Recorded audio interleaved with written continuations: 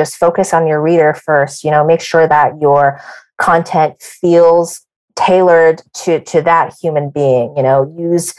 Use human language, invest in examples, find the right explanatory metaphors that are going to resonate with your audience. And doing that will help you also differentiate yourself from the rest of the content on the SERP. We all strive for more nowadays. More traffic, more revenue, more growth. In this never-ending battle for more, it's easy to forget what's important. So what is important? Building real relationships with real humans and trying to be better each day without caring quite so much about getting more. After all, by building real and meaningful relationships, you'll have way more than you ever need. The SaaS SEO Show is a platform for meaningful connections and honest conversations with people who are real, hard-working practitioners and high performers in the SaaS industry. We're here to learn and get inspired by them, and we hope you do too.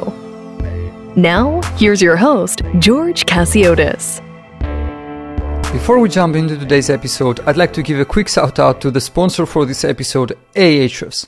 Ahrefs provides you with an all-in-one SEO toolset that does everything from rank tracking to backlink analysis, keyword research, and technical audits. The best part, you can now use Ahrefs Webmaster Tools for free to identify and prioritize optimization opportunities for your website, see all the keywords that your web pages are ranking for, take a close look at the websites that link back to and refer you in their content, and analyze other websites to find out what drives their rankings. Visit ahrefs.com/AWT and sign up for free. And now, back to today's episode. Hello everyone and welcome to another episode of the SaaS SEO Show. I'm your host, George Cassiotis, and today I'm very happy and excited to be joined by Lucia, Tang, the head of content at Keeper, a tax filing software helping freelancers, small business owners, and other Americans uncover tax breaks magically. She has written about SEO for Slate and about various other topics for a variety of publications. Lucia, welcome to the SaaS SEO Show. Thank you so much, George. It's really great to be here.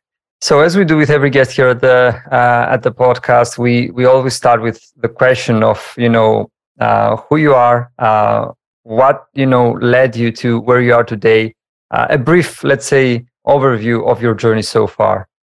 Okay, sounds good. So I've watched and listened to a bunch of episodes of the show, and it seems like a lot of the content and SEO professionals that you've had on here took sort of circuitous journeys into the field, and I would put myself in that category as well. When I was in college, I didn't really imagine that this job or anything like it was even an option. So I actually ended up going to grad school for sort of like a redacted number of years. Ended up dropping out of a PhD program in history, where I was ostensibly studying a time period that started around the 2nd century BC. So it's pretty wild to think that I work like on the internet now when I was used to studying very old things. But yeah, I really think that experience in grad school honed my research skills and kind of my ability to communicate with audiences with at really varying levels of sophistications, from sort of gen ed freshmen to award-winning scholars. So that was actually a really useful experience. My first role in content per se was as a writer, and that's still very much the sort of the lens through which I view the whole thing. I have very sort of editorial rather than programmatic appetites and sensibilities.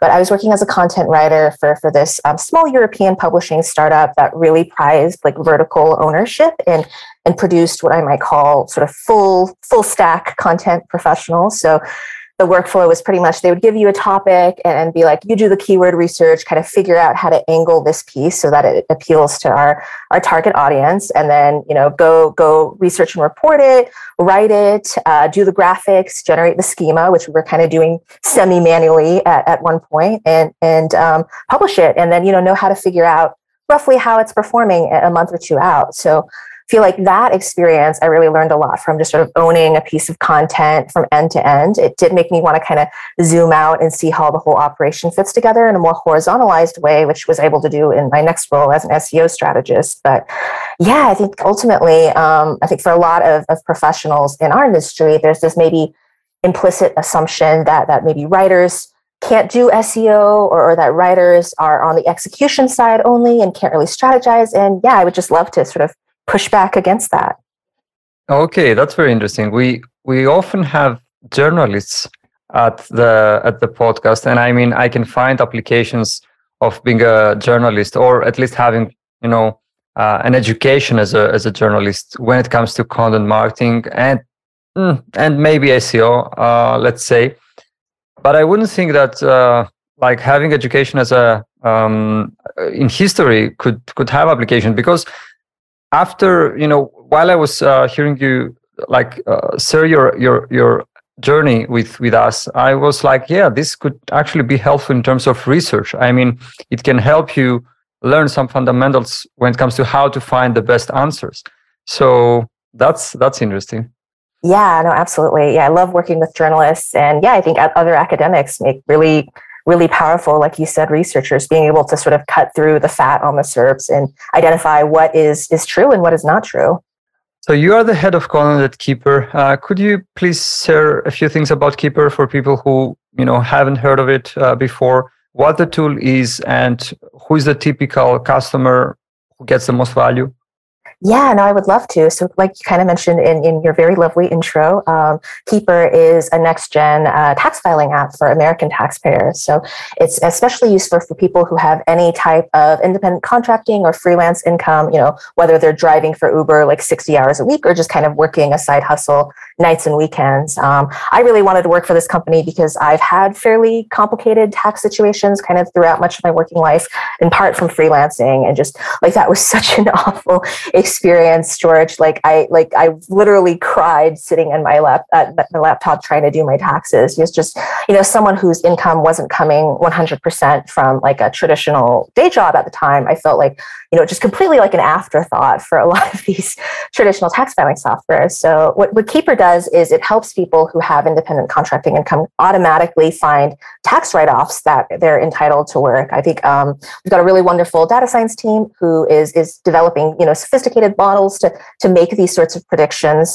for our customers. But we also have an equally wonderful kind of team of live tax assistants who will see if something looks sort of unusual in your app behavior and clarify with you. So there is that kind of human in the loop. I think that it's sort of really valuable for contractors, especially because when you're in that position, the tax code is especially complicated for you. You're afraid of getting audited. Even if you know what you're allowed to write off, you may not just have the time to do all of the sort of record keeping that comes with that. So Keeper really just abstracts it out. And at the end of the process of finding all the write-offs, you can actually file your taxes right in the app. You can actually do it on your phone. Like I prefer to do that sort of thing on a computer, and we do provide that desktop experience at all. But yeah, some people like to just sort of breeze through it. I mean, yeah, when it comes to taxes, some words that come to my mind is, fear, complicated, like, let's get, over with this. Like, I would say not so many positive things come to mind when it comes to taxes. So if there is enough to like simplify the process and help you feel more confident that, I'm doing the right thing, I mean, I can see the value there. Now, you are leading the content efforts at Keeper. How do you define content strategy at Keeper? Yeah, so we have an almost entirely organic search-driven strategy. Like everything else, including videos and emails, is really sort of ancillary to SEO, and it is there to essentially support our kind of search-informed content.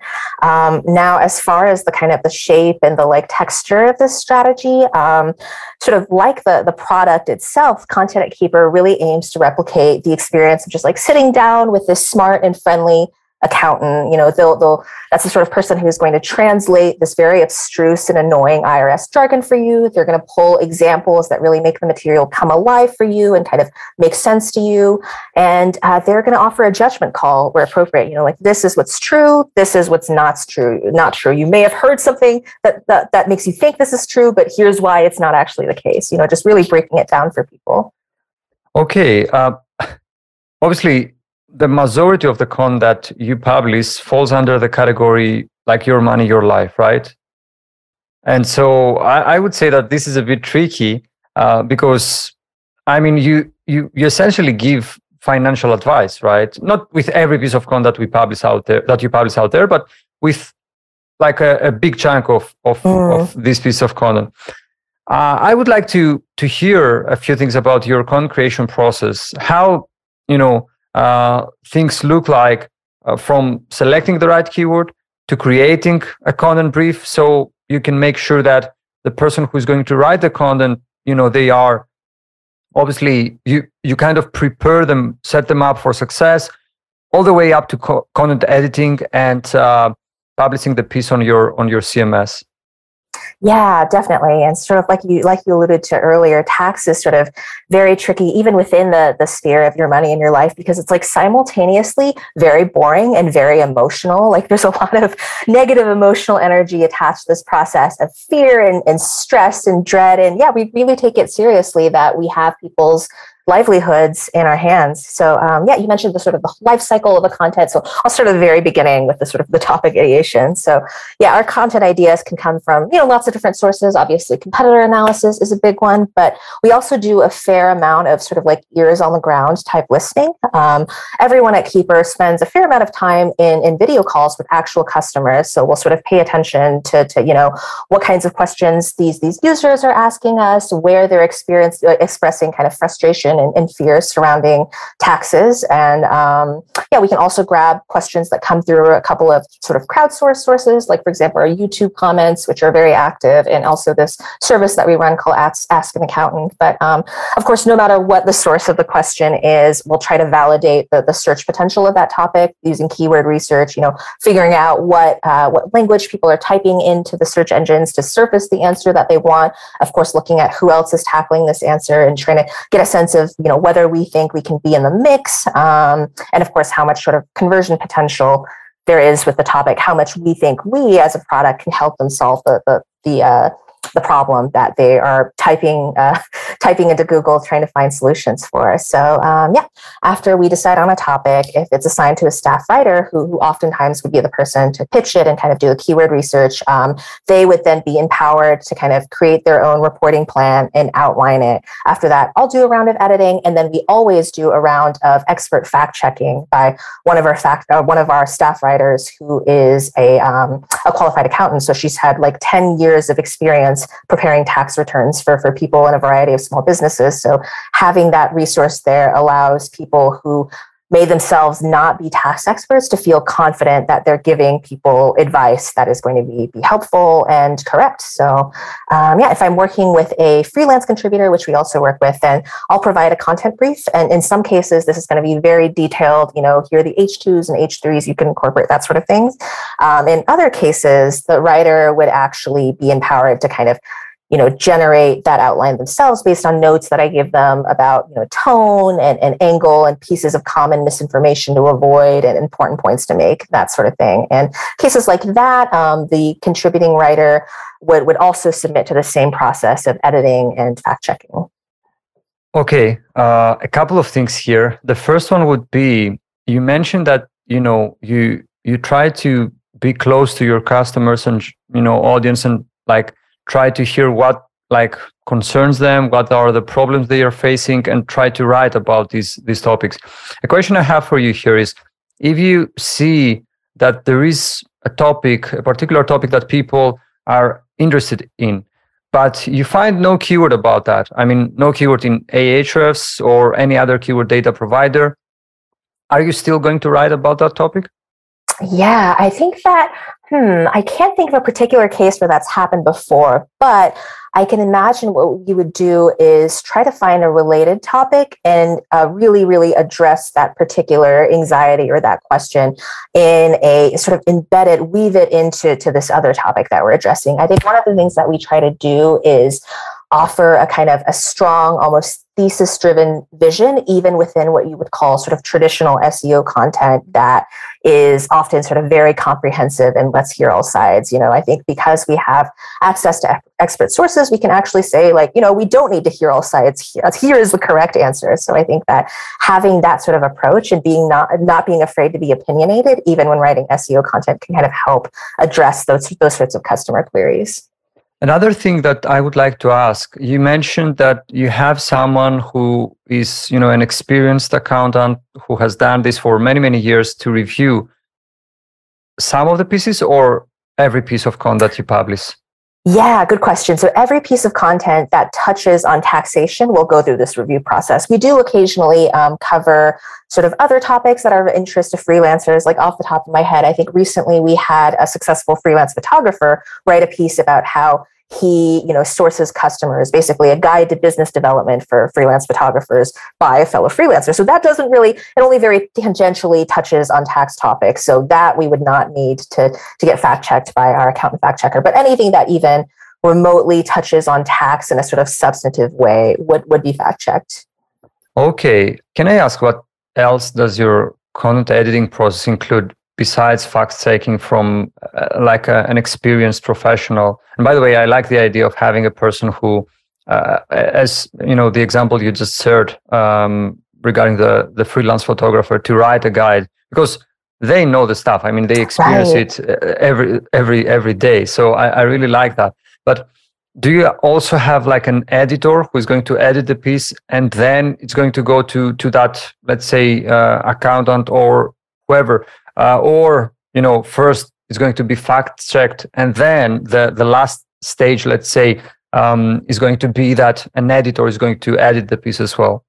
Yeah, good question. So I am actually the editor right now. It's quite a small team with only 3 of us as full-timers. So we all sort of wear multiple hats, as much as I kind of hate that expression because it's a bit of a cliche. So I've got a sort of I've experienced sort of working as a freelancer in media, sort of as a cultural critic, you would say, even though I also feel a little weird about owning that term.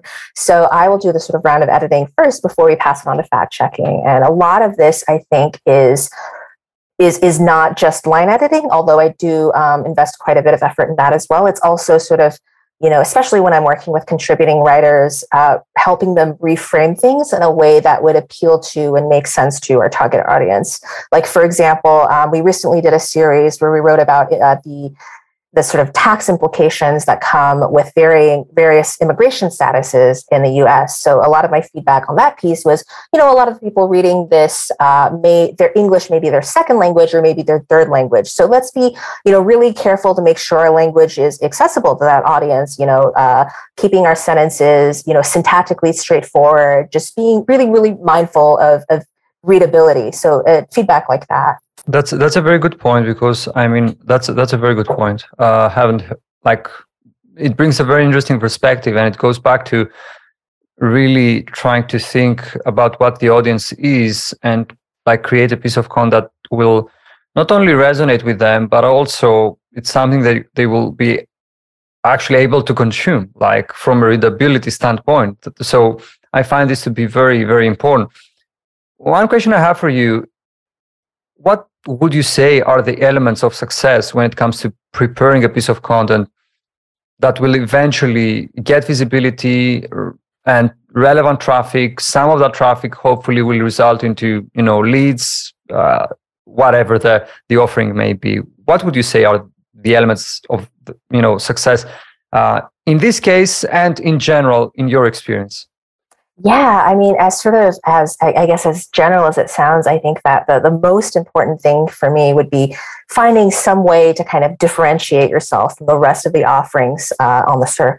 I think that when you're, especially a lot of these sort of content teams that feel the pressure to publish at very high volumes, it can be very easy to kind of just lapse into this habit of just mimesis, and you're just sort of regurgitating and imitating the rest of the stuff on the SERP. So that's something that we sort of very heavily push back against. For example, I think occasionally you'll find there's almost like SEO memes that get circulated around certain topics. It's clearly what happened is some writer who writes for an enterprise level site was maybe misinformed or was using some old data, and they put something in their piece, and then that sort of little kernel that's not quite true gets replicated everywhere else by everyone else who's writing about the topic, because they just copied this person who said it. So I think we really take nothing for granted. We will interrogate, details that don't seem to be adequately substantiated when we're doing our research, and say let's look at a primary source to really validate this. So I think it does make our content creation process maybe a little bit slower. We are not publishing at high volumes, but we've seen the conversions really tick up as a result.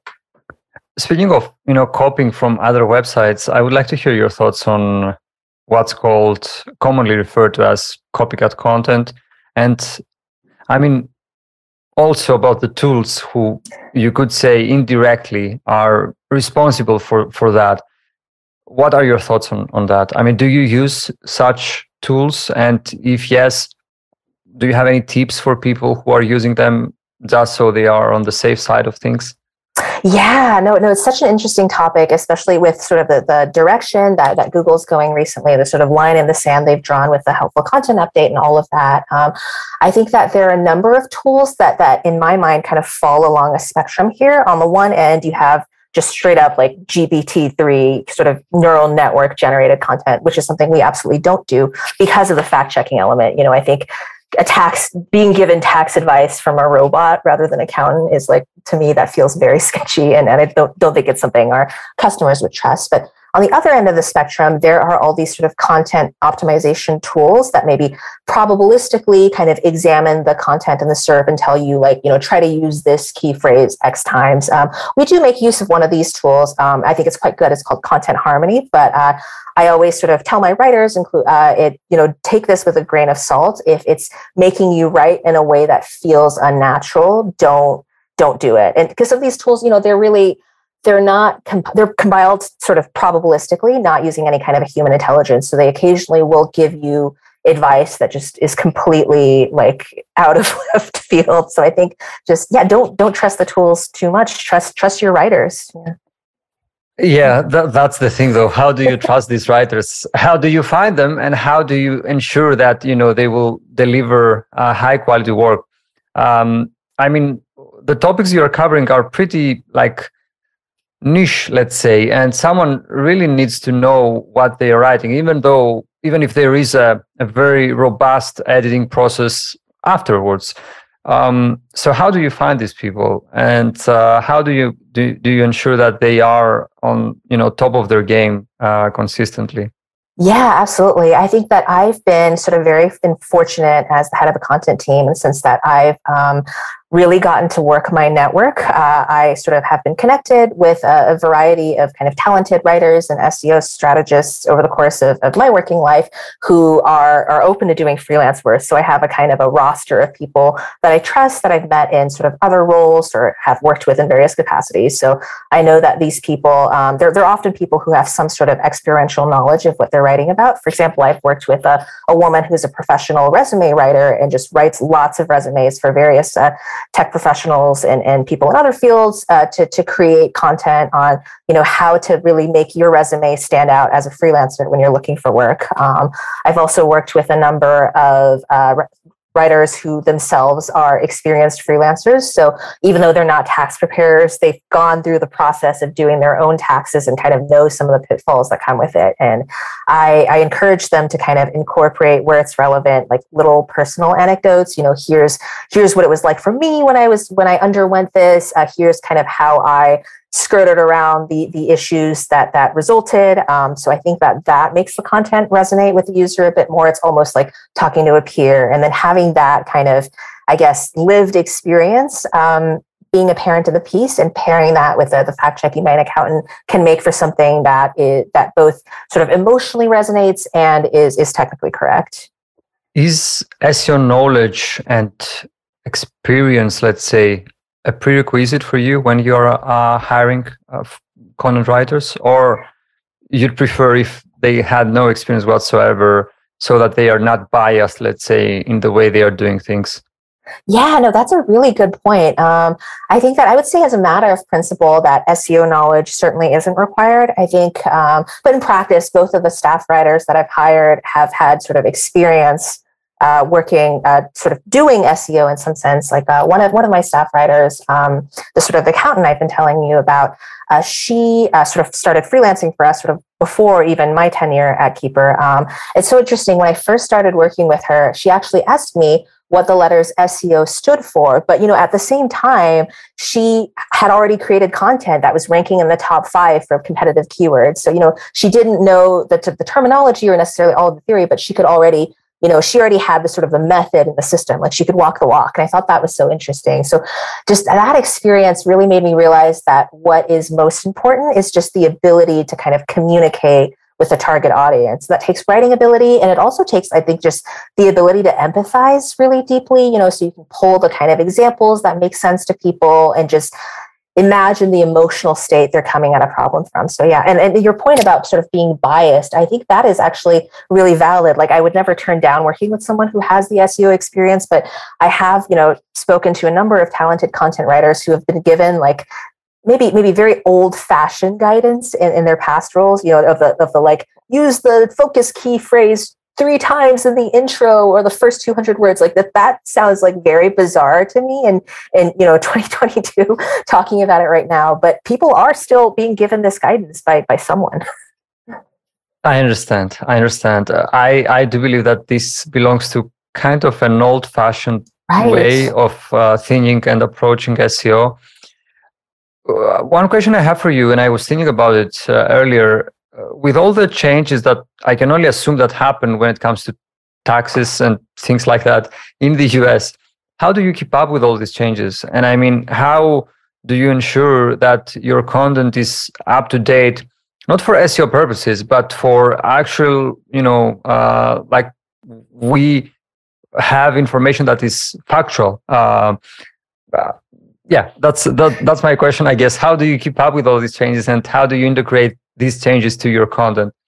Yeah, no, that's a really good question. I guess that we're sort of fortunate that on a sort of a large scale level, the biggest kind of industry shaking changes happened in 2018 with the Tax Cuts and Jobs Act. But every year, there are definitely small things that are changed. Some of them change consistently, like various rates will be updated for inflation. So we all on the team subscribe to the IRS newsletter. So we definitely get some version of this information, even though it's not the most reader friendly. So we can then take that and be able to translate it for our readers. And like you kind of alluded to, we have to be very organized when it comes to certain pieces of tax that get changed on a regular basis. So I've got various spreadsheets, be like, these are all the articles that mention the gas mileage rate that changes every year. These are the articles that mention income tax brackets, the standard deduction, all that sort of thing. And we just sort of have to be disciplined about regularly changing them. But the interesting thing is that, of course, the tax deadline is offset with the sort of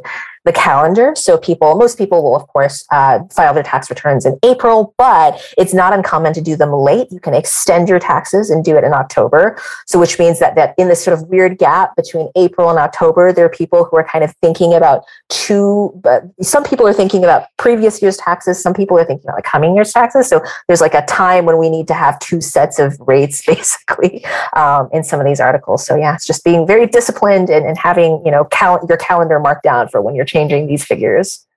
Okay. One question I have for you. I mean, I can only assume that things are quite competitive on the search engine results pages for terms that you're trying to rank for. And I can only assume that you're competing against very big websites. My question is, do you actively try to promote your content after it's been published? Or it's pure organic, no active promotion whatsoever?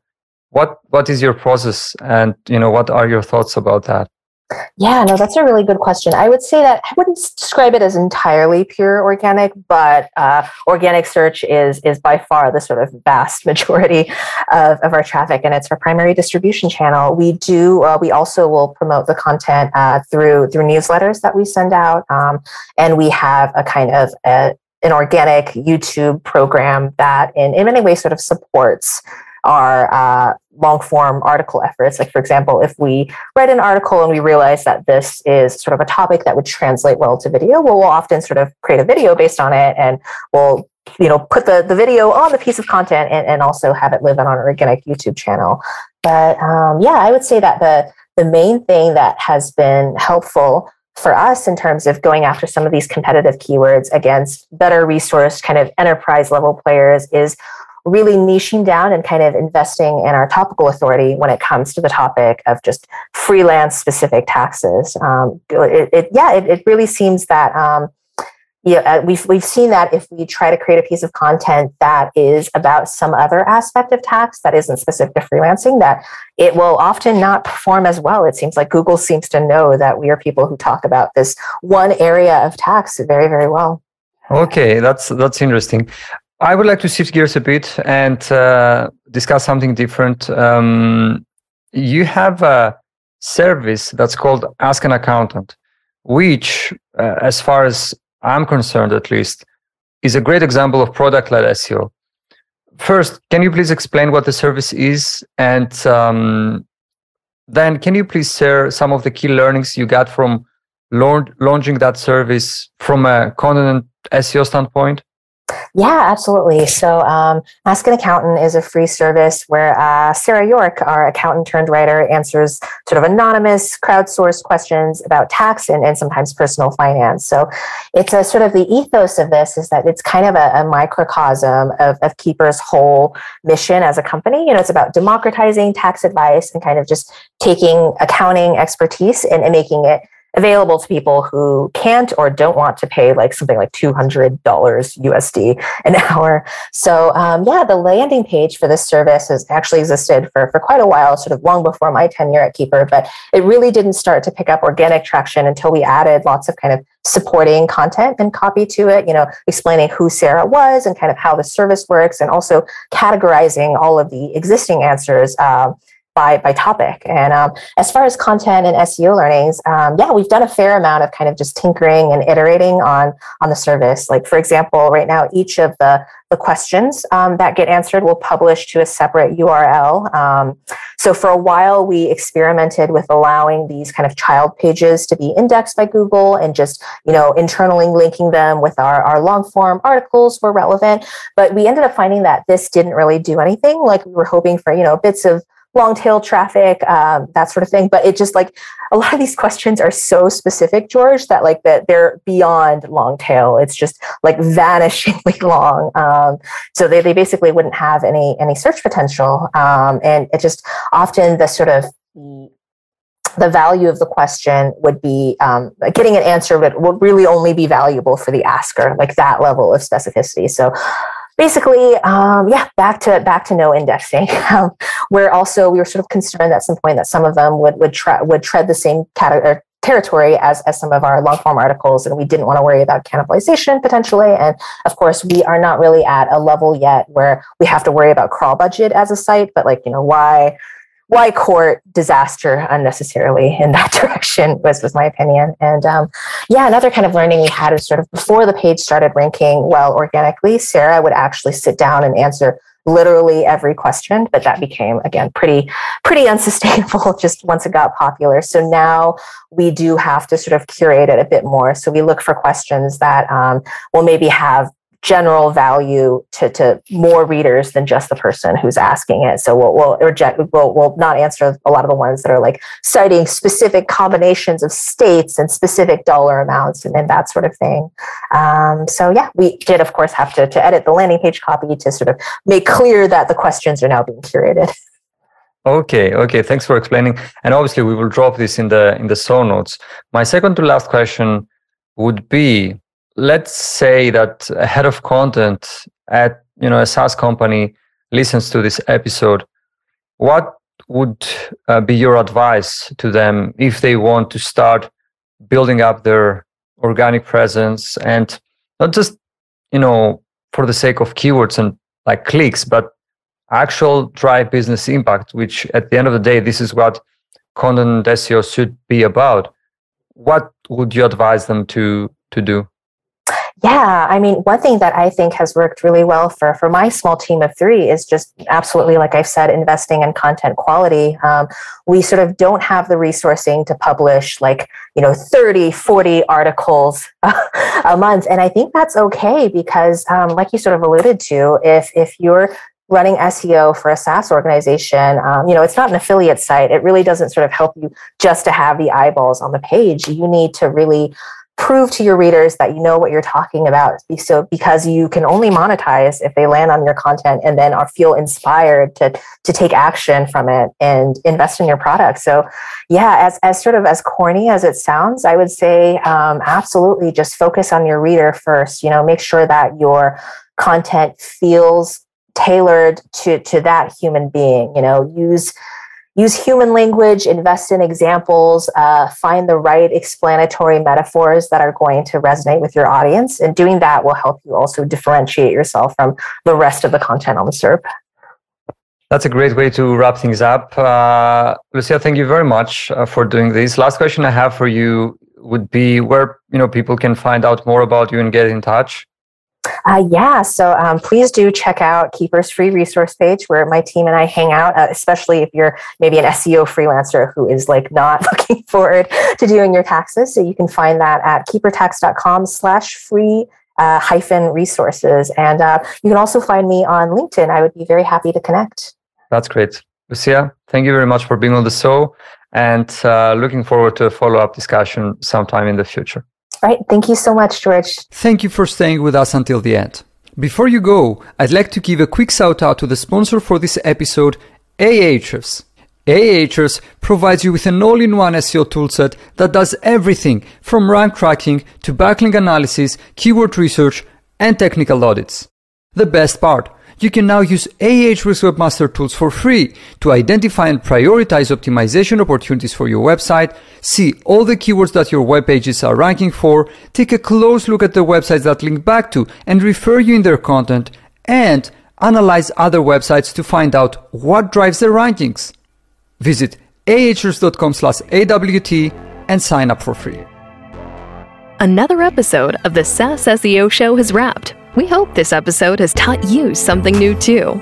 We'd like you to connect with us so you can keep up with all the new content that we're creating. Before you go, it would mean the world to us if you could subscribe to this podcast and over at our YouTube channel, where we upload the video version of this and every episode. Until next time.